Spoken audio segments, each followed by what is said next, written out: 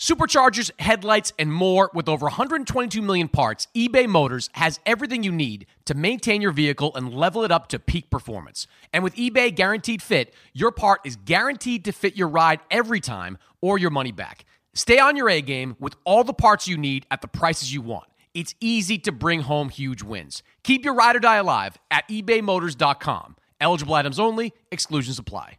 I'm Diosa. And I'm Mala. We are the creators of Locatora Radio, a radiophonic novela, which is a fancy way of saying a podcast. Welcome to Locatora Radio, Season 9. Love at first listen. We're older, we're wiser, and we're podcasting through a new decade of our lives. This season, we're falling in love with podcasting all over again. And getting to the heart of our stories. We're going places we've never gone before, and we're bringing you along with us. With new segments, correspondence, and a brand new sound. Season 9 is kicking off with an intimate interview with Grammy Award-winning singer-songwriter Natalia Lafourcade. What's giving you hope right now? Well, when I see what music does to people, it gives me a lot of hope. If you liked Locatora before, you're going to love Season 9. Subscribe to our show and you'll see why Locatora is your prima's favorite podcast. Listen to Locatora Radio as part of the My Cultura Podcast Network, available on the iHeartRadio app, Apple Podcasts, or wherever you get your podcasts. I'm Saleha Mohsen, and I've covered economic policy for years and reported on how it impacts people across the United States.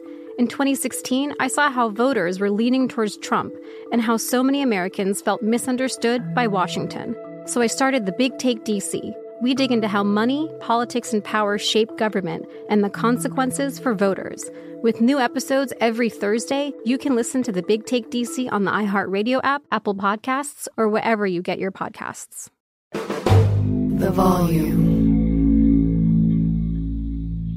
In the NBA, the game can change in an instant, but no matter how the action unfolds, you know DraftKings Sportsbook has your back. This week, new customers can score $150 instantly in bonus bets just for betting $5 on basketball. Win or lose, you get an instant dub. We've got a huge game this week in Philadelphia. The Celtics and the Sixers going at it for the right to be called the best team in the Eastern Conference. That is a game that is going to have a lot of good bets available for it. So download the DraftKings Sportsbook app now and use the code Mannix. New customers can get $150 instantly in bonus bets for betting just $5 on basketball.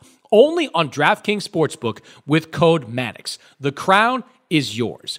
Gambling problem? Call 1-800-GAMBLER. In New York, call 877-8-HOPE-NY or text HOPE-NY 467-369. In West Virginia, visit 1-800-GAMBLER.net. Please play responsibly. In Connecticut, help is available for problem gambling. Call 888-789-7777 or visit ccpg.org. On behalf of Boot Hill Casino Resort, Kansas, must be 21 or older in most eligible states, but age varies by jurisdiction. See DraftKings.com/sportsbook for details and state-specific responsible gambling resources. Eligibility and deposit restrictions apply. Bonus bets expire 168 hours after issuance. Terms at sportsbook.draftkings.com/basketball terms. This is Boxing with Chris Mannix. Oh, somebody punch him in the face. Anthony Joshua is a composed and ferocious finisher. Watch this. Andy Ruiz is the heavyweight champion. Hosted by SI's Chris Mannix.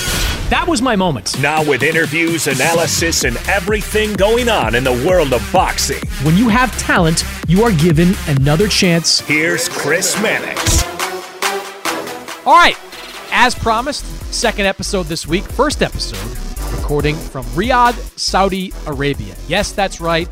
I have made it to Riyadh for the Day of Reckoning, the Anthony Joshua Otto Wallin headline card, which will take place Saturday on DAZN pay-per-view. It was a very long journey to get here. Started out in Los Angeles, went to Boston to collect my passport, went from Boston to London, London to Riyadh, got to Riyadh late Thursday night local time. So as I'm recording this, late Friday night, it's safe to say that the jet lag has caught up with me. But I'm happy to be here, happy to be a part of this event, which I think is going to have some really interesting fights. Happy to once again interact with podcast listeners. Several of you came up to me at the Fight Hotel, said you enjoyed listening to the podcast. One listener from all the way in South Africa listened to the podcast. So shout out to that listener who said hello at the Fight Hotel. Really enjoy interacting with you guys. If you're a pod listener, you ever see me out, feel free, say hello anytime. Love to talk boxing with any of you. So speaking of talking boxing, we're going to get into a lot this week. Darren Barker, the former middleweight champion, he joins me. He's going to be on the call for all 8 of the fights that are on this DAZN pay-per-view show. This card begins at 11 a.m. Eastern, so it's an early start, 8 a.m. Pacific. The early fights are good. You're going to see Filip Hrgović in action. You are going to see Frank Sanchez in action. You are going to see Jai Opetaia in action. So you're going to have a lot of really quality fighters in action early on, and what are effectively prelim fights. You want to catch all of this. Darren's going to join me on the show. We get into the co-main and the main event, of course. We get into Deontay Wilder against Joseph Parker. Does Joe Parker have a chance against Wilder, who we have not seen much of since that second loss to Tyson Fury? We talk about that. AJ Adewale, we get into that. AJ, what has Darren seen from AJ over these last 2 fights, and how big a deal is it that AJ made another trainer change before this fight? We also talk about the Jarrell Miller-Daniel Dubois fight. I think this is arguably the most competitive fight on paper because you got Jarrell Miller still trying to claw his way back into the boxing picture, and Daniel Dubois, who's trying to keep his place in it after 2 losses by knockout to Joe Joyce and Alexander Usyk. So stick around. Great conversation with Darren Barker. A little bit later, Eddie Hearn, Matchroom Boxing. I want to talk to Eddie about AJ and about everything that's happening on this Saudi card. But there's also some news I want to get into. You have got reports that Ryan Garcia and Devin Haney are in talks for their next fight. Could we possibly see Haney-Garcia sometime in the first quarter of 2024? I ask Eddie about that. I ask him about Ban Rodriguez's future, and could Naoya Inoue be a part of it? You guys know how I feel about that fight. So I ask Eddie Hearn his thoughts on that subject. Then everything, of course, to do with the Day of Reckoning. AJ Wilder, all that with Eddie Hearn. Finally, Jarrell Miller. Now, Jarrell and I have talked a lot over the years. He was part of the original group of fighters that were signed to DAZN, really made his name in the heavyweight division fighting on DAZN. Then he had the unfortunate incident in 2019 where he tested positive for multiple banned substances, which scuttled his fight against AJ. He tested positive again in 2020, so he's been out there in the weeds for multiple years now. He's had a few low-level fights in a row that he's won, and now he gets a real test in Daniel Dubois. So I talked to Jarrell about what he's been doing mostly over the last few years. Has he made substantive changes in his life over the last few years? His thoughts on Joshua. Clearly still some tension between those two, and just how he beats Daniel Dubois, who is standing in the way of him becoming relevant in the heavyweight division once again. So you got Darren Barker, you got Eddie Hearn, and you've got Jarrell Miller. We are loaded up on this week's episode. As always, make sure you subscribe, you rate, and you review. It's the best way to support this podcast week after week. So let's get into my conversation with Darren Barker. All right, Darren Barker is here, former middleweight champion. He will be alongside me, Todd Grisham, Sergio Mora, in a constellation of stars. I'm honored. In Riyadh, Saudi Arabia, for the big event on Saturday. It's headlined by Anthony Joshua against Adewale. An 8-fight card in Riyadh that is one of the bigger all-star cards of all time. I've been asking a lot of people this, Darren, how would you define this card? Is it, I wouldn't go as far as say it's the greatest card in boxing history. It certainly is one of the biggest, if not the biggest event that I've seen in boxing history. Yeah, it's mammoth. It's huge. It's that kind of word. It's just a giant of a card, of a bill. I remember some big cards when I was younger, growing up, some real solid cards. But this, it's just, you have to remember, the heavyweight division is the marquee division in boxing. It always will be. Don't get me wrong, it comes in waves. Sometimes there's these real stars. Ali, he retires. Larry Holmes comes along, probably doesn't get the recognition he deserves. Mike Tyson comes along, then he retires. Lennox Lewis probably doesn't get the recognition he deserves, but it's always stood the test of time, the heavyweight division. And this card is stacked with some of the best out there, and it's just a giant of a card. Like this whole week, I've just been taking it all in, and just been, I'm proud to be a part of it.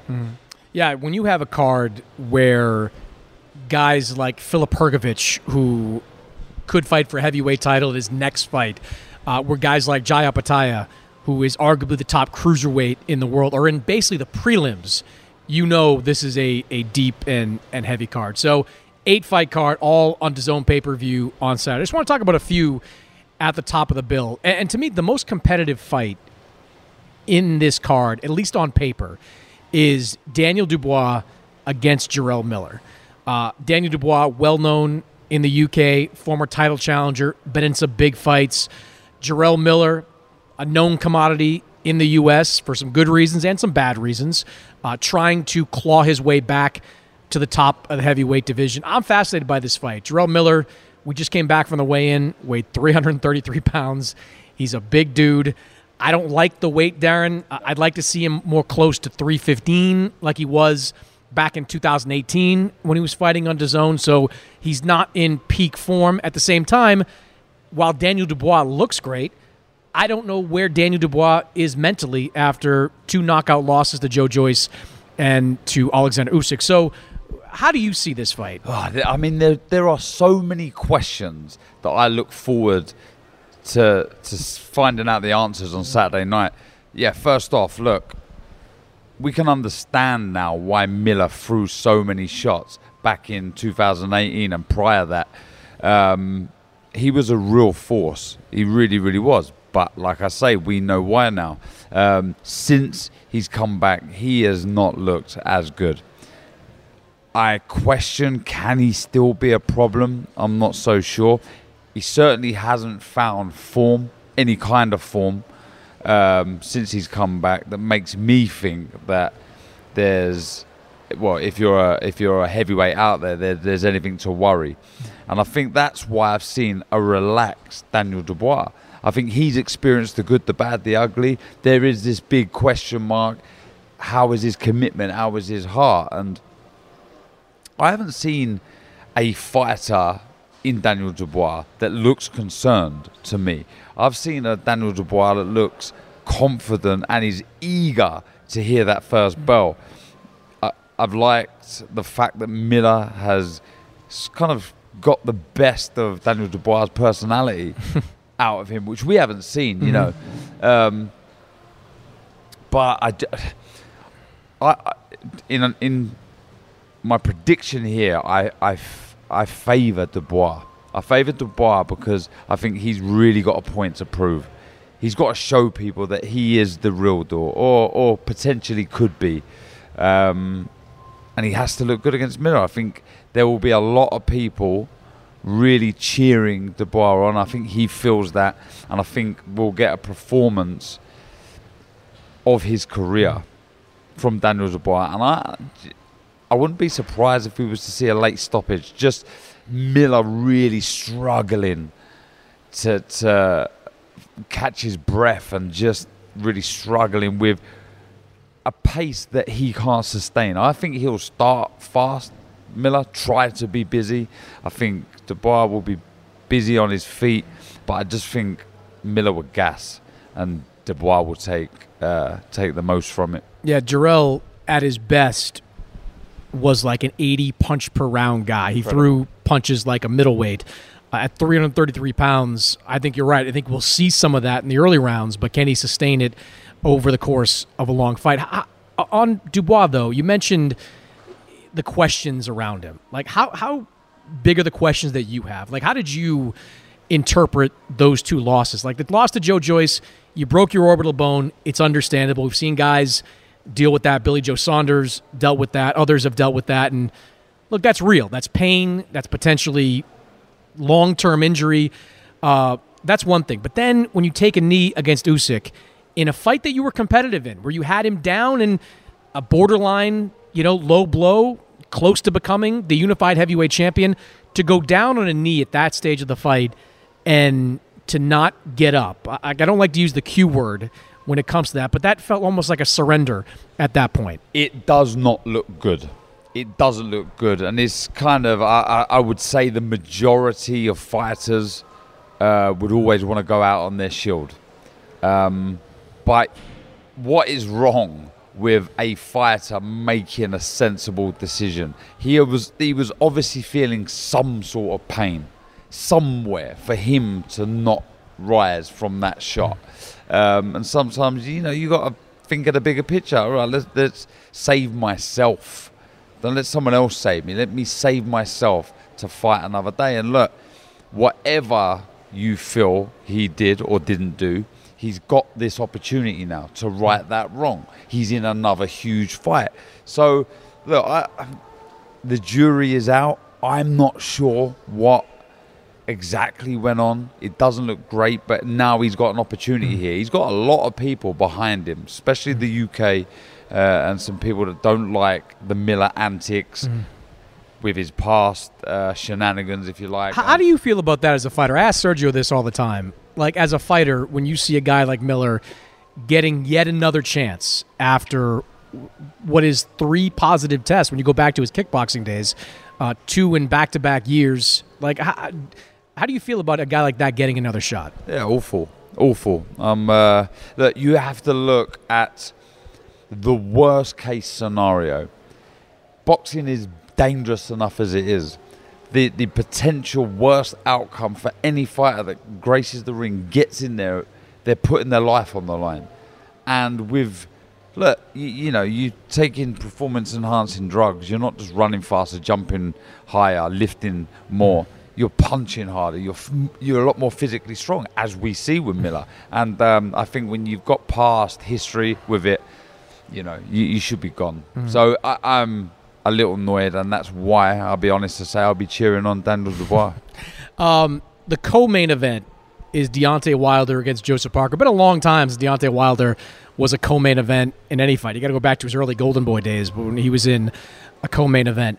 Wilder picked up a win about a year ago against Robert Helenius, but that fight lasted less than 1 round. So for me, I think there are still questions about Deontay Wilder because I still don't know exactly what Tyson Fury took out of him. Those were 3 hard fights, 2 of them that ended in knockouts. One of them ended in a devastating knockout at the end of that 3rd fight. And as you well know, like, that takes stuff out of fighters. So would you go into this fight thinking there are still open questions about what Deontay Wilder, at 38, like, he's 38 years old, do you have questions about what he might have left? For sure.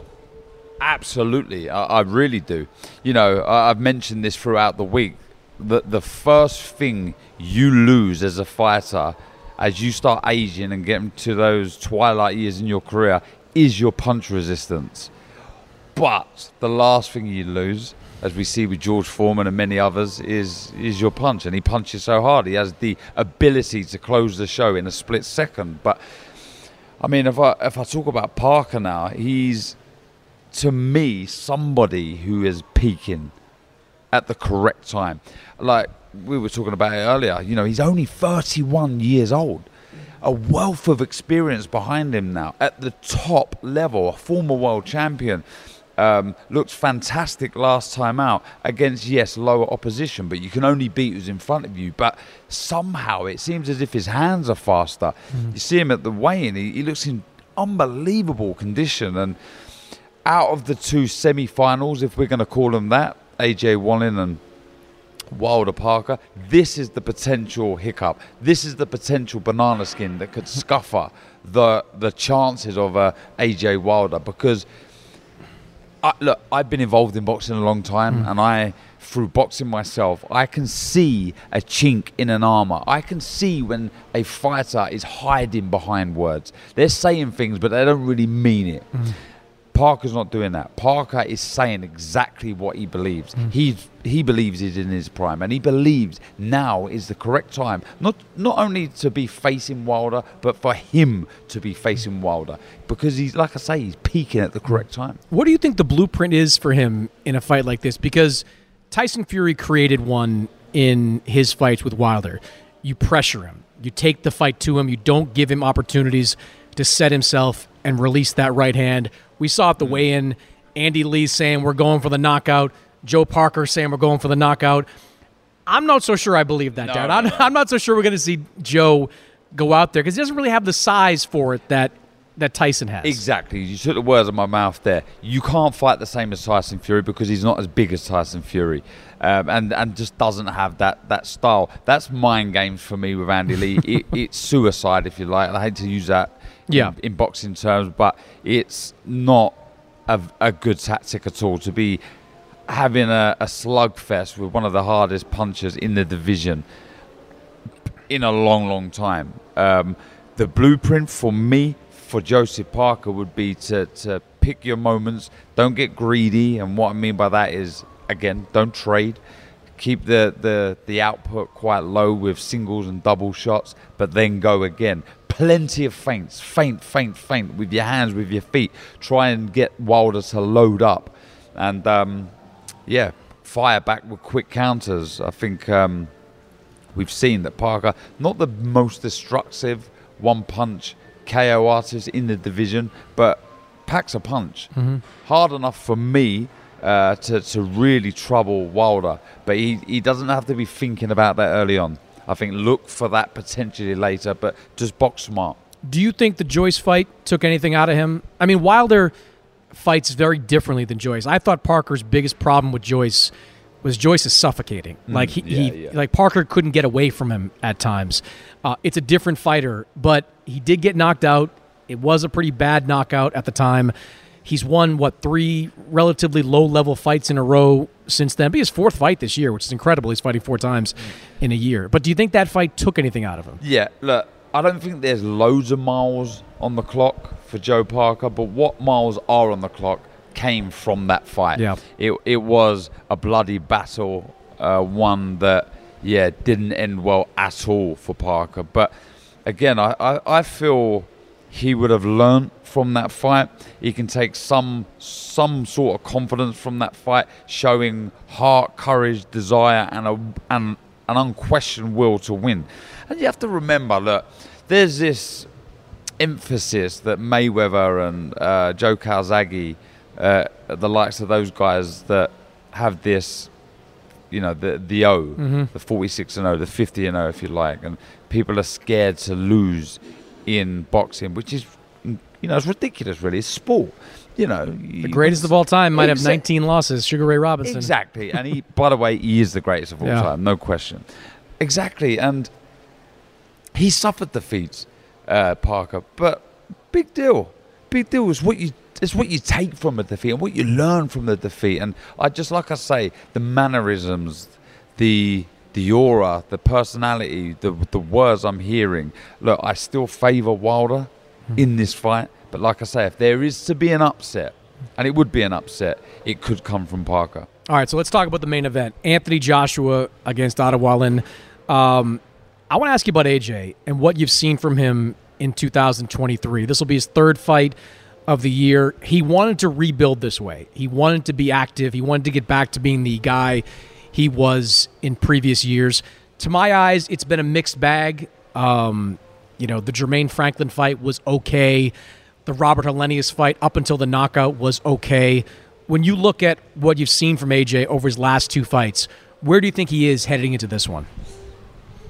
In the right direction, and I'll say that because of the Helenius finish. He needs to build from that instantly against Wallin. And he needs to get on the front foot. It needs to be bullish. He needs to be aggressive, physically imposing himself on Wallin. I must say the Franklin fight, I think, isn't as bad now. I think Franklin is a nightmare for a lot of heavyweights out there. I think he's very quick, well scored, and can cause many heavyweights a real headache. But again, fast forwarding to the Helenius finish, that is what we want to see. I wasn't happy, or I was a little concerned, I must say, with the way he was pulling the shots and not really committing to the shots, which is kind of crazy when you think of the power that he generates with both hands. Not just Wilder with the right hand, but he really punches with both. Use those. Have faith in your power. And it's just that, not to get too technical here, but when you fully commit to a shot, you do leave yourself somewhat vulnerable. When you commit to a right hand, you rotate with the hips, and you are falling over the front foot slightly, and that does leave you vulnerable. And he's a little concerned about missing the target and getting caught with a counter. But I'm hoping that he takes real belief from that finish with Helenius and says, do you know what? That's the finish I needed to kick on. Ben Davison working the corner of AJ. This will be his fourth trainer in the last 5 fights. If you go back to the second fight with, or the first fight rather, with Alexander Usyk. You're a guy that likes one voice. Sergio Mora, a guy that likes one voice. Anthony's going to have a lot of voices in his ear over the last couple of years. We both would agree Ben Davison is a top boxing mind. I love what he's done with Lee Wood. I love what he's still doing with guys like Devin Haney, still contributing to his game plans and such.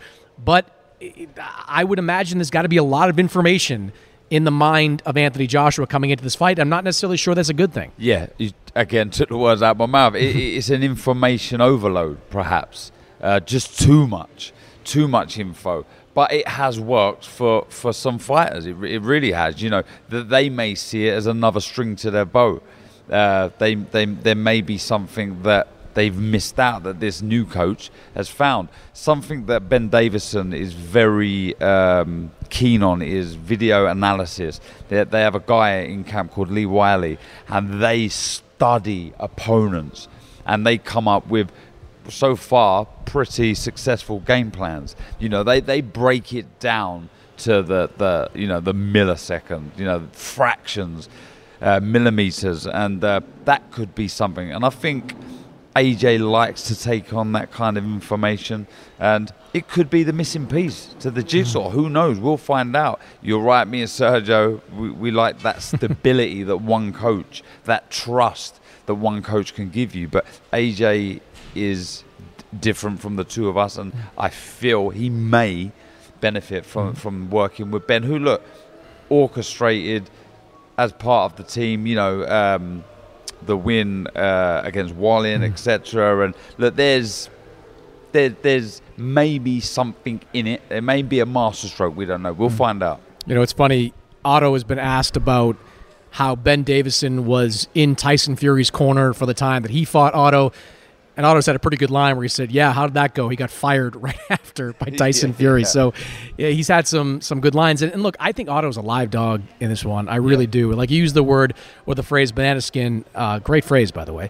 And I think Otto fits that bill. And this fight fits that bill because Otto, look, I don't want to overhype the fight with Fury. He lost, right? And I think it looked better for him than it was because of the cut Fury had and all the blood that Fury was gushing, and Otto spent like the entire fight trying to scratch that cut off his face. It was just a weird fight. But, he's a skilled guy.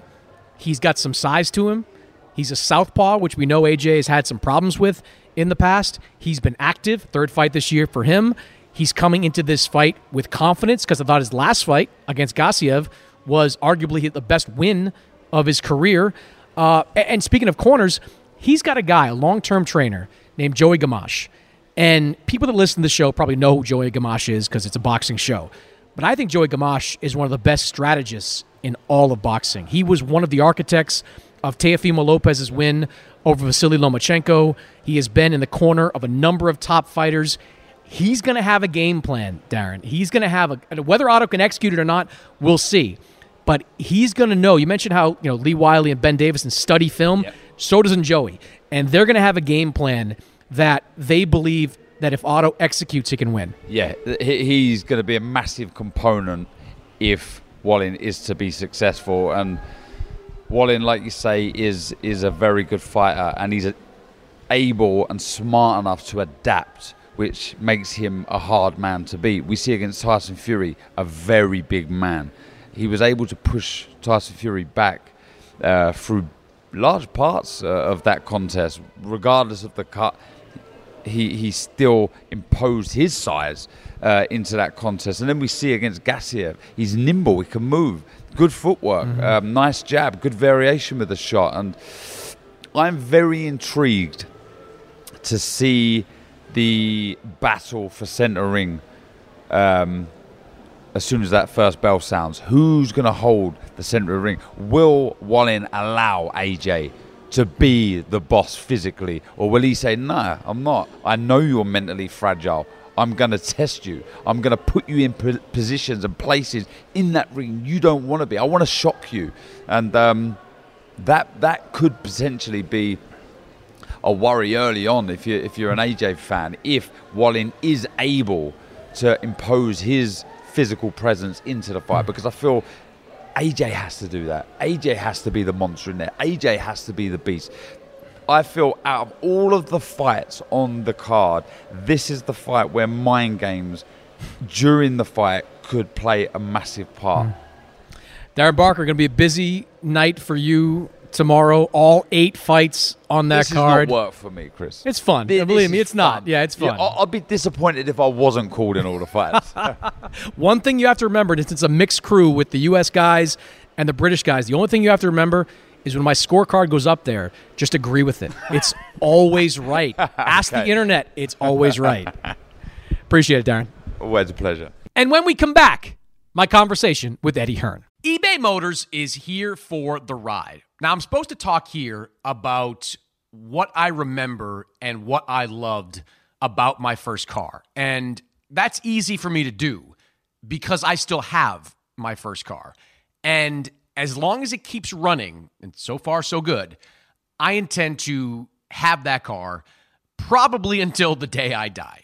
That's how much I love that car. It is like a child to me. Now, it does require some upkeep, and that's why I'm grateful for a place like eBay Motors. With over 122 million parts, you can make sure your number one ride or die stays running smoothly. Brake kits, LED lights, roof racks, bumpers, whatever your baby needs, eBay Motors has it. And with eBay Guaranteed Fit, it's guaranteed to fit your ride the first time, every time, or your money back. Plus, at these prices, you're burning rubber, not cash. Keep your ride or die alive at ebaymotors.com. Eligible items only. Exclusions apply. The Big Take from Bloomberg News brings you what's shaping the world's economies with the smartest and best-informed business reporters around the world. Western nations like the U.S. and Europe. Mexico will likely have its first female president. And then you have China. And help you understand what's happening, what it means, and why it matters. He'll get his yo-yos to Europe in time. But the longer this drags on, the more worried he's getting. They knew that they needed to do this as fast as they possibly could to get a drug on the market as fast as they could. I'm David Gura. I'm Sarah Holder. I'm Saleha Mohsen. We cover the stories behind what's moving money and markets. Basically, everyone was expecting, if not a calamity, certainly a recession. But the problem is that paperwork, as our reporting showed, is fake. As someone who's covering the market, I'm often very worried about an imminent collapse. So I'm thinking about it quite often. Listen to The Big Take on the iHeartRadio app, Apple Podcasts, or wherever you get your podcasts. I'm Saleha Mohsen, and I've covered economic policy for years and reported on how it impacts people across the United States.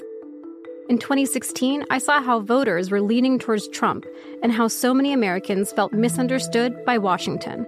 So I started The Big Take DC.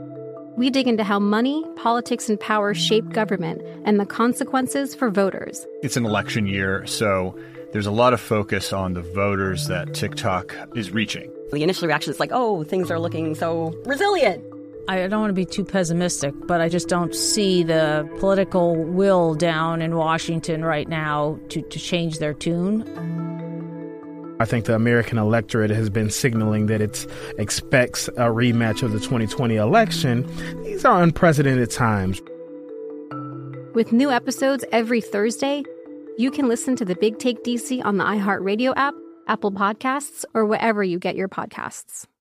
All right, Eddie Hearn is the co-promoter of The Day of Reckoning. He is here with Anthony Joshua, who will attempt to pick up a third straight win when he takes on Otto Wallin. You can watch the entire 8-fight card on DAZN pay-per-view. Eddie, kind enough to join me over Zoom. We were going to do this in person, Eddie, but I have been hotel hopping today. Hilton with the DAZN crew, Crown Plaza, talking to your old friend Jarrell Miller for a while. So there's a lot going on here in Riyadh today, but I appreciate you doing this over the Zoom. What does this event kind of feel like? Now that you've been here for a few days, you were part of the press conference, you were part of the initial press conference. Like, this is a unique card where you have so many big names attached to it. What does this event feel like? It feels almost like a big sort of boxing convention. Do you know what I mean? Like where the whole boxing world comes together. But this time they're going to be all fighting. You know, like, you know, when you go to like a WBC convention or something like that, and you've got every promoter, you've got lots of fighters, you've got all these teams. But now they've kind of come together on one huge night. And it's really unique. You know, I mean, you just wouldn't get this card. You wouldn't get this depth. You wouldn't get the fights all on one night without, you know, his vision of his excellency and you know, the vision of boxing in Saudi. It's really unique, you know, across the production, across the promos, across the filming, across the vision. So, yeah, I'm excited. And for us, you know, although we are the co-promoter, Saudi Arabia are obviously handling a lot of the infrastructure of the show. So we kind of feel like, me and AJ, that we're kind of rocking up, not as the away fighter, but to come to do a job. Normally all the pressure's on us and AJ runs the show and, you know, we're like just coming out here and it feels fresh. It feels really good and we're excited and he's in a great place as well. All right, I want to ask you about AJ, but first I want to look back on last weekend where your fighter Bam Rodriguez had a spectacular performance against Sonny Edwards. Afterwards, Bam called for a fight against Juan Francisco Estrada. I've seen some quotes from Estrada where he said, I'm down for it, but let me take one fight in between. As you start to map out Bam's 2024, in your mind, what could it look like? Yeah, look, the Estrada fight is a fascinating fight. Estrada is arguably a pound-for-pound guy, you know, with his resume and his victories. And it's a crossroads fight. You know, he's at the back end of his career. Bam, I still can't believe Bam's 23. You know, when you talk about the ability of this kid, like what he's done already and what he could go on to do, just a special pound for pound, great already. So for me, it's the fight to make for the division. You know, you've got obviously the Mexican fans, you've got the fans of Bam Rodriguez and you know, they really, you know, doubled and trebled in numbers through that fight with Sonny Edwards. It was a fight that's been so well received from boxing. You know, of the best be the best. And it just shows you what can happen when we get that. And for me, the next fight, you know, Bam, when he was up at 115, said, I want to go back down to 112. You know, really, I'm a light flyweight. I'm a flyweight. And now he's gone back to 112 for those two fights. I think he's just realised. I think it was a tough task for him to make weight in that Sonny Edwards fight. And I think he's just realised, no, I need to be up at 115, which is good news for boxing because we want to see him go through the weights. You know, I want to see him go next after 115, go to 118, try and become a 3-division world champion at bantamweight. You know, and you see him getting stronger and bigger. And I think initially I didn't know if he was capable of doing that. Now I do. I really think you can see him become a 3, maybe even a 4. I mean, Robert Garcia talked about 5, 6 weight world champion. So the sky's the limit for this young man.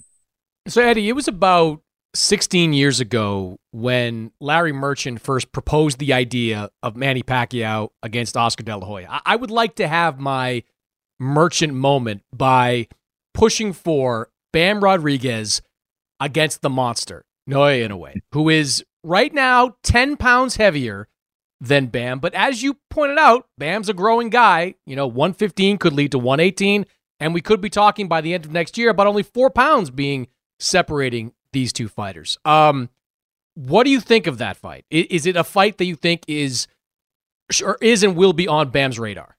I mean, I feel like at the moment, obviously Bam is heavily handicapped in that fight because it's one thing moving up the divisions to fight a world champion in those weight classes. It's another thing doing it to fight arguably the pound for pound number one.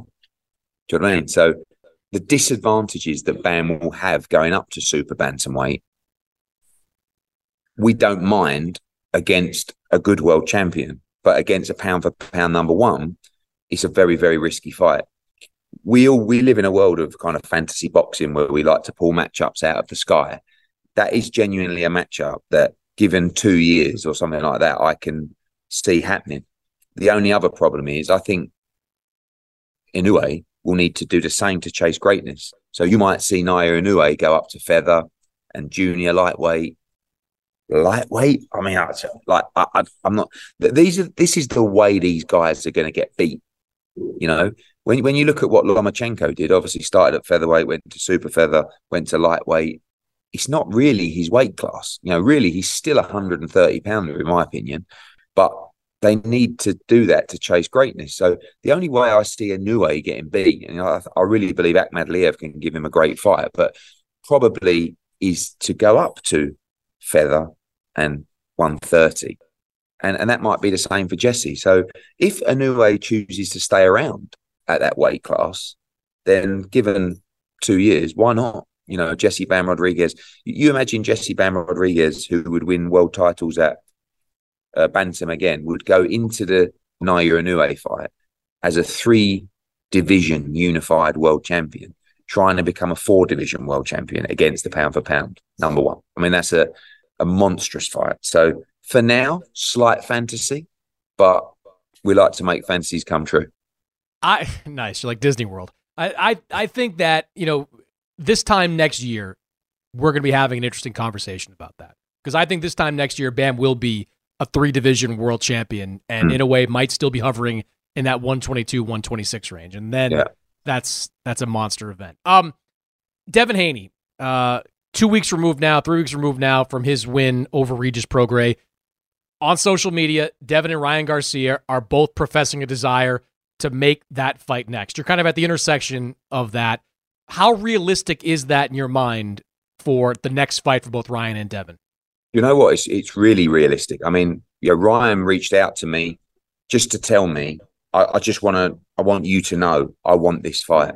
And I really believe him. You know, when he called out the Tank fight, I wasn't sure whether I believed, because I don't know him personally. I wasn't sure whether I believed that he actually wanted that fight. And I think he did everything he could to get that fight over the line.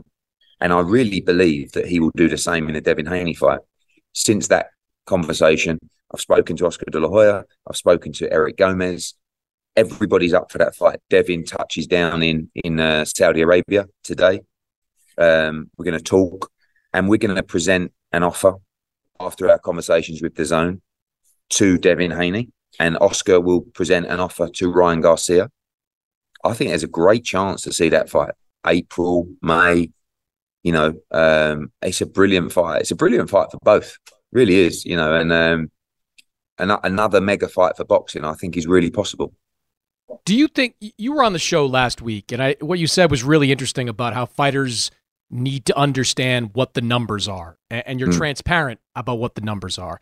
Do you think when the numbers are presented to both Devin and Ryan that it's going to be enough for them because they're both going to want a lot of guaranteed money to make that fight? Do you know what? You have to back yourself, all right? You have to make sure that you have the security in the fight, with the right number. But if you believe the fight's as big as it is and you back yourself, that's when you hit the jackpot. And that's what Ryan Garcia did against Tank Davis. Ryan Garcia could have taken a bigger guarantee, right, and probably earned half of what he did in the Tank Davis fight. He backed himself on the numbers, he backed himself on the gate, and he made a fortune in that fight. So right here, we've got to make sure we come up with the right guarantee, but both Ryan and Devin have got to buy into the potential size of that fight, because that's where they're going to make, you know, their 8 figures and beyond, you know. And the problem is when you have negotiations. But when I say about fighters need to understand the numbers, Devin does, Bill does. You said that. Ryan now has been a part of that process. He understands the numbers. Obviously, Oscar does and Eric does. So we're not kind of dealing with deluded individuals who have met someone down Top Golf who go, you should be making 50 million for this fight. I'm telling you now, you know, and then you're having a conversation with someone just going, Jesus Christ. So we're dealing with bright people, and I really feel confident there's a good chance of this fight happening. You've got a busy night on Saturday. It begins with Dimitri Bivol in his fight against Lyndon Arthur, your fighter in Bivol. talking to Bivol people this week, they're overwhelmingly optimistic that if they get through this fight and if Artur Beterbiev wins his fight against Callum Smith, that we're going to see Bivol against Beterbiev in the first half of next year. I know you're backing Callum to win that fight, but regardless, the winner of that fight against Bivol, is that realistic for Saudi Arabia next year?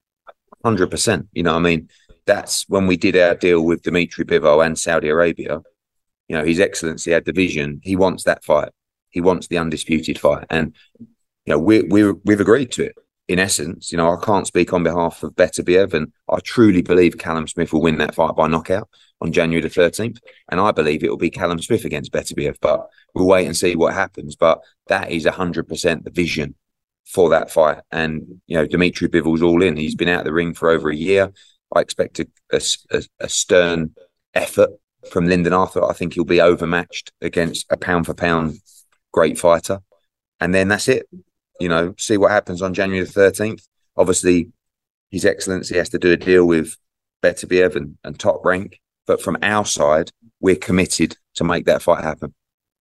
So there's been a lot of attention paid to Anthony Joshua and his headspace going into this fight. Is he too tense? Is he too, whatever? Like, is he not in the right headspace coming in? You've been around him all the time these last few days. How do you respond to that? Do you believe Anthony Joshua's in the right place? You know what the mad thing is, right? This is the mad thing. So Deontay Wilder has given interviews where he said he's gone on some ayahuasca retreat or whatever it is, right? Doing these hallucinogenic, I don't know, drugs. I mean, I don't know what's good, right? And he's really he's opened his mind. And you're not you, but people are questioning the mental state of Anthony Joshua just because he done an interview and he didn't like the guy who interviewed him because he's been slating him for 2 years and was a bit short. It's absolutely mental. I mean, he couldn't be more calm. He couldn't be in a better place.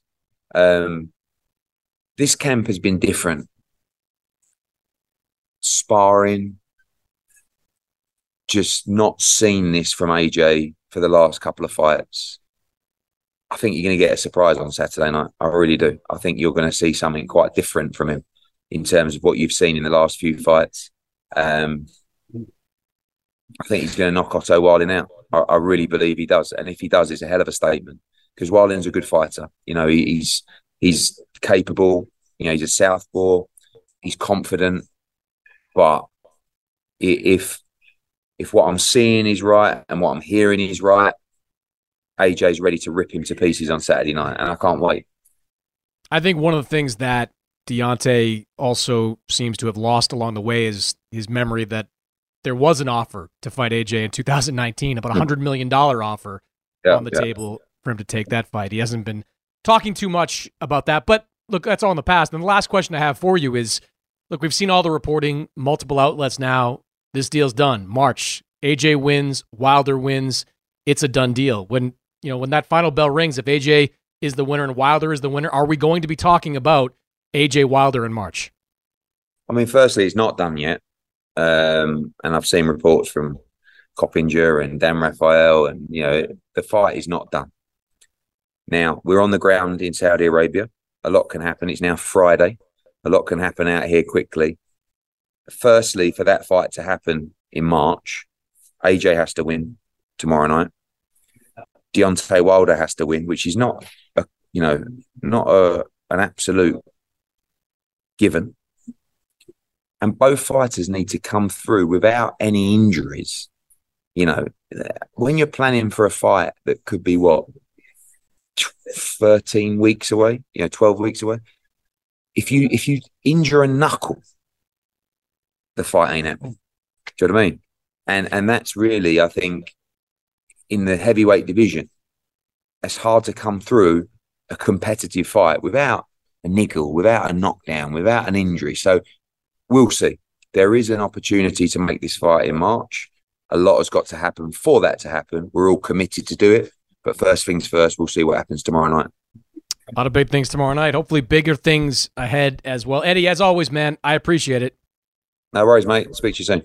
When we come back, heavyweight contender Jarrell Miller. eBay Motors is here for the ride. Now, I'm supposed to talk here about what I remember and what I loved about my first car. And that's easy for me to do because I still have my first car. And as long as it keeps running, and so far so good, I intend to have that car probably until the day I die. That's how much I love that car. It is like a child to me. Now, it does require some upkeep, and that's why I'm grateful for a place like eBay Motors. With over 122 million parts, you can make sure your number one ride or die stays running smoothly. Brake kits, LED lights, roof racks, bumpers, whatever your baby needs, eBay Motors has it. And with eBay Guaranteed Fit, it's guaranteed to fit your ride the first time, every time, or your money back. Plus, at these prices, you're burning rubber, not cash. Keep your ride or die alive at ebaymotors.com. Eligible items only. Exclusions apply. The Big Take from Bloomberg News brings you what's shaping the world's economies with the smartest and best-informed business reporters around the world. Western nations like the U.S. and Europe. Mexico will likely have its first female president. And then you have China. And help you understand what's happening, what it means, and why it matters. He'll get his yo-yos to Europe in time. But the longer this drags on, the more worry he's getting. They knew that they needed to do this as fast as they possibly could to get a drug on the market as fast as they could. I'm David Gura. I'm Sarah Holder. I'm Saleha Mohsen. We cover the stories behind what's moving money and markets. Basically, everyone was expecting, if not a calamity, certainly a recession. But the problem is that paperwork, as our reporting showed, is fake. As someone who's covering the market, I'm often very worried about an imminent collapse. So I'm thinking about it quite often. Listen to The Big Take on the iHeartRadio app, Apple Podcasts, or wherever you get your podcasts. I'm Saleha Mohsen, and I've covered economic policy for years and reported on how it impacts people across the United States. In 2016, I saw how voters were leaning towards Trump and how so many Americans felt misunderstood by Washington. So I started The Big Take DC. We dig into how money, politics, and power shape government and the consequences for voters. It's an election year, so there's a lot of focus on the voters that TikTok is reaching. The initial reaction is like, oh, things are looking so resilient. I don't want to be too pessimistic, but I just don't see the political will down in Washington right now to change their tune. I think the American electorate has been signaling that it expects a rematch of the 2020 election. These are unprecedented times. With new episodes every Thursday, you can listen to The Big Take DC on the iHeartRadio app, Apple Podcasts, or wherever you get your podcasts.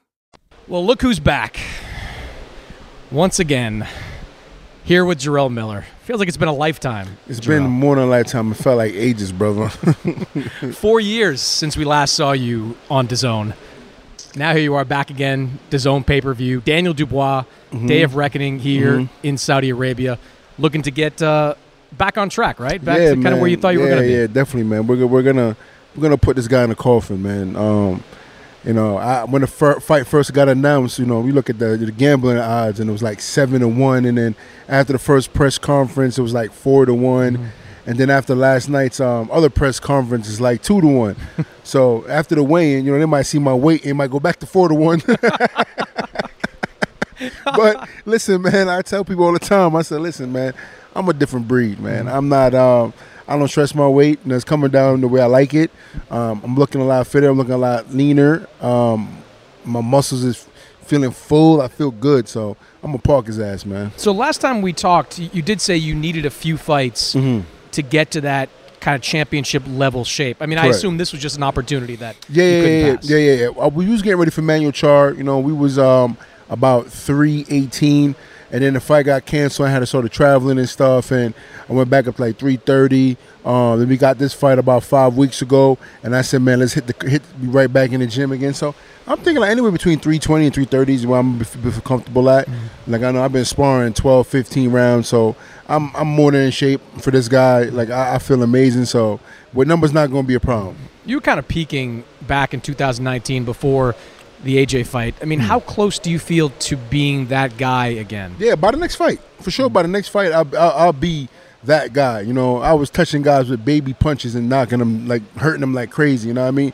And I realized for my last fight, even with Lucas Brown, I was just so anxious to want to throw punches that I wasn't really sitting on my shots. Even though I got them out of there, it wasn't like one thump punches. It was like accumulation of shots. You know, we went back to the basics.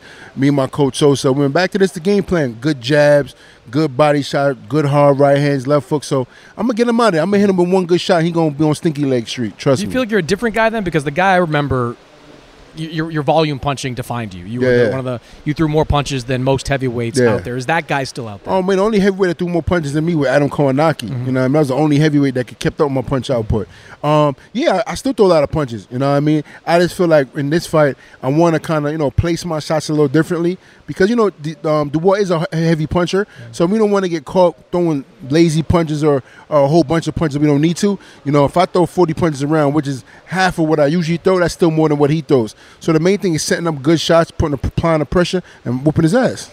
How much? What have these last 4 years kind of been like for you? I mean, look, to be fair, you brought a lot of it on yourself in the beginning with kind of what happened there before the AJ fight. But how much have you changed since then? Like, what's different about you since then? Just, a few people on my team is not there no more. Going to the proper doctors and reading up about the things that we put in our body. Being transparent with everything with VADA. Because a lot of people don't know. It's a lot of things that fighters are not aware of. Like, that's my first time testing with VADA, and you're kind of walking into this super magnifying glass of a drug test that anything comes up on a microscope. You know what I mean? Like, I didn't know what a nanogram is, and I was feeling for 0.3 of a nanogram, and there's 1 million nanograms in 1 gram. So do the math. I'm trying to say it's nothing, but I mean, it is what it is. If you got to understand the rules, understand the game you're playing, and if you don't have the financial backing to help you with these tests and the doctor protocols, a lot of fighters are going to be red flag. That's what happened, and unfortunately, I had to learn the hard way that nobody was able to school me or help me and guide me along the way. It happened. So now, we dot our T, we dot our I's, we cross our T's, we do our homework. We make sure we read the label and everything. And we just keep moving. That opening press conference to announce this card, incredibly boring. But I kept saying to the people I was watching with, like, wait till Jarrell starts talking. Wait till Jarrell starts talking. And sure enough, you just, burst out of there. Like, what did it feel like for you to kind of be back on that stage kind of once again in that form? I mean, it feels amazing. It feels great because, when you're a super talented guy, and you're not doing what you love and enjoy, it feels like you're wasting your time, you're wasting your life. You know what I mean? And that says, this is an opportunity on one of the biggest cards that we had in decades, and just be myself. This is nothing. I'm not showboating. I'm not doing nothing more than what I normally do. This is how I've always have been. And the thing about it is, and I was praying for this back in, like, I would say I did an exhibition in June, and I said, if this fight don't go to Emmanuel Char and for the heavyweight title, I said, man, I need to get to Saudi. And I just prayed on him, like, God, get me out there, man. I know they're gonna love me out there. I know I can show up. And so said, so done. Inshallah, it was like boom. All of a sudden, I'm getting a phone call. Listen, man, you want to come over here and knock somebody out? I was like, who? It was Chisora. I'm like, hell yeah. So I'm hitting Chisora up on DM, and he's like, shit. So I know he wasn't going to fight. I'm like, damn, who was it going to be? And then they said that Dubois turned down the Joseph Parker fight. So I was like, shit, I wonder why he turned it down for it. He's like, he don't want somebody that moves so much. I said, well, shit, I'll fight him. Sure. And he said he'll take it. I was like, oh, that's the dumbest move he could ever do because he can't keep up with me. So I was like, let's get it on. And you can still see with you and AJ, the spiciness is still there. All that tension that we saw in 2019 and the months before that fight was scheduled. It feels like it's all still right there. Yeah, it's still right there. You know what I mean? But AJ got a shit ton of losses now. You know what I mean? And his mindset is just totally different. And he's talking about he's on a different level. I mean, this is boxing, bro. Yeah, your bank account might be heavy, but I'm ranked number 4 and 5, and you're ranked like 3 or some shit. And sometimes I don't think he's ranked in the WBA right now. So my thing is this: he's talking all that shit, bro. He's trying to make an excuse. When guys are afraid to lose or somebody that's in front of their face like I am, he just want to make an excuse up and bring up old shit. Nigga, it is what it is, bro. This is a boxing game. Either gonna put up or shut up. If you feel like you're not ready to compete with the big boys, then retire. You must have thought of it a million times, but the Ruiz fight, would you have done the same thing? Oh, man, I would have done the same thing, man. He took an opportunity. He made millions whooped his ass, came back and made more millions. You know what I mean? So me and Andy seen yesterday was nothing but love. I got no respect for the guy. We've always been friends, and man, and I'm happy to see him back as well too. You know, so you can't knock anybody down, bro. It was his time. God gave him his time. That was his opportunity. He took it with both hands and he took advantage of it. You know what I mean? I was actually just talking to some DAZN people. You and Andy Ruiz is kind of an interesting fight. Yeah, I think it would be, but you know what I mean? Like for me and him fight each other, like I feel like there's any guys that really get along, you got to put a shit ton of money up because, fighting game is about killing each other, you know what I mean? There's like maybe like 2 or 3 guys like I really don't want to fight. Andy Ruiz, Joseph Parker, and Adam Kawanaki. Those are like I consider those guys like brothers, you know what I mean? So it'd be hard for me to fight. There's so many other guys to fight, you know what I'm trying to say? And not like any one of those guys have belts right now. So for me, it wouldn't motivate me to go fight them. You know what I'm trying to say? This is a shit ton of money. So yeah, I think a lot of fights are interested, you know what I mean? So money talk, but certain fights have to wake me up. To get the best out of me, you got to put somebody in front of me that I don't like. Somebody that wakes me up, so you get the press conferences, you get the weigh-in, you get the shenanigans that I do. If not, it's gonna be like, oh man, I'm fighting my boy, man. I'm not saying shit, man. Oh, if you take AJ and Wilder off the table, who don't you like at this point? Dubois.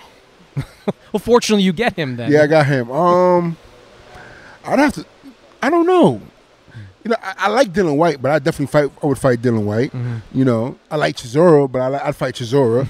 I think because if you're British, I think anybody British get this work. The Brits are coming. It did seem like you and Eddie things thought a little bit based on the press conference yesterday. That maybe you're not on the same page as you used to be when you were fighting on DAZN, but the animosity seems to have cooled a little bit. That was my read of it. Yeah, most definitely. No, we talking, giggling, we cracking jokes behind stage, and I felt like it's good. You know what I mean? Like, and the date's a business. You know what I mean? And I'm a fun-loving guy. We said what we had to say, and I brushed it off, and then on to the next. And I got bigger fish to fry. You know what I mean? And like I said, right now at the point where I'm at in my life, it's best you make more friends than enemies outside the ring. You know what I'm trying to say? Like I said, you never know. I know DAZN.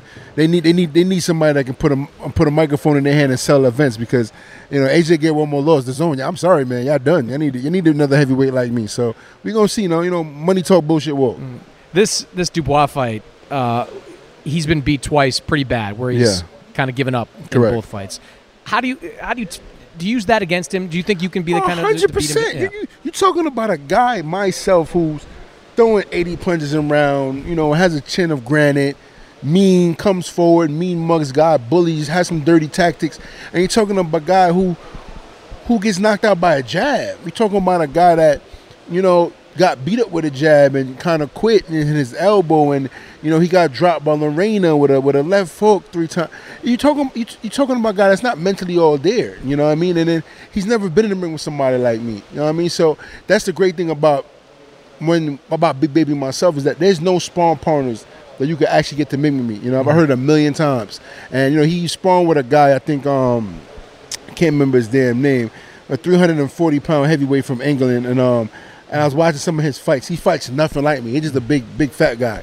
You know what I mean? And I was like, he's 4-2-1 or 4-1-2, and I'm just like, that's what he getting to spar? I'm like, oh my God, I'm really gonna fuck him up. You know what I mean? So, I'm just a guy that's just built different. I'm athletic as shit, especially when the occasion makes me wake up. I'm gonna be moving on him. We gonna stick him with some good shots and then run him over.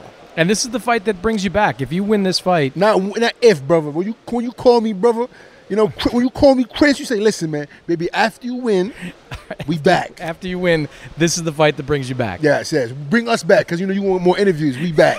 We back. You know what I'm trying to say? You've got to be, what's happening with AJ and Wilder. They both win that fight. It's almost locked in for March. Probably a 2-fight deal. Like, what's your path to that? I don't think that fight is locked. It's not 100% locked in. I think it's probably at least one. It's a 2-fight deal. Yes, I believe that thing. This is one and the next one. It's a 2-fight deal. But their fight with them together is not locked in. You think? No, I know. Because I just know. Money talks, man. Money talks, but that fight ain't locked in, bro. It ain't locked in yet. I think they both signed it. Nah, ain't signed shit yet. I'm pretty sure they both signed it. Nah, they ain't signed no fight yet. My sources trump yours. Yeah. I'm saying. Eddie told you? No, I'm not saying Eddie told you. Oh, shit. No. Eddie said that shit ain't signed yet. No, I think if it's not, look, I think it's they're both going to fight. Like, there's too much money in it. I don't know what the dollars number is, but there's too much money in it. Yeah, I hear that. But I hope one of them lose and I get it, so fuck them. Jarrell, good to see you again, man. Glad to have you back fighting. Likewise. Thank you, brother. Take Appreciate care. you. That's it for this week's episode. My thanks to Darren Barker, Jarrell Miller, and Eddie Hearn for joining the show. As always, subscribe, rate, review this podcast on Apple Podcasts, Spotify, wherever you download podcasts. And I'll see you next week.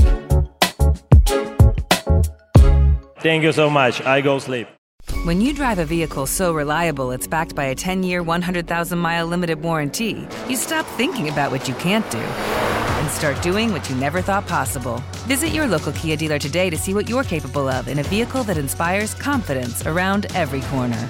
Kia, movement that inspires. Call 800-333-4KIA for details. Always drive safely. Limited inventory available. Warranties include 10-year, 100,000-mile powertrain and 5-year, 60,000-mile basic. Warranties are limited. See retailer for details. I'm Diosa. And I'm Mala. We're the creators of Locatora Radio, a radiophonic novela, which is a fancy way of saying a podcast. Welcome to Locatora Radio Season 9. Love at First Listen. This season, we're falling in love with podcasting all over again. With new segments, correspondence, and a new sound. Listen to Locatora Radio as part of the My Cultura Podcast Network. Available on the iHeartRadio app, Apple Podcasts, or wherever you get your podcasts. The Big Take from Bloomberg News brings you what's shaping the world's economies with the smartest and best-informed business reporters around the world. We cover the stories behind what's moving money and markets. And help you understand what's happening, what it means, and why it matters. Every afternoon. I'm Sarah Holder. I'm Saleha Mohsen. And I'm David Gura. Listen to The Big Take on the iHeartRadio app, Apple Podcasts, or wherever you get your podcasts.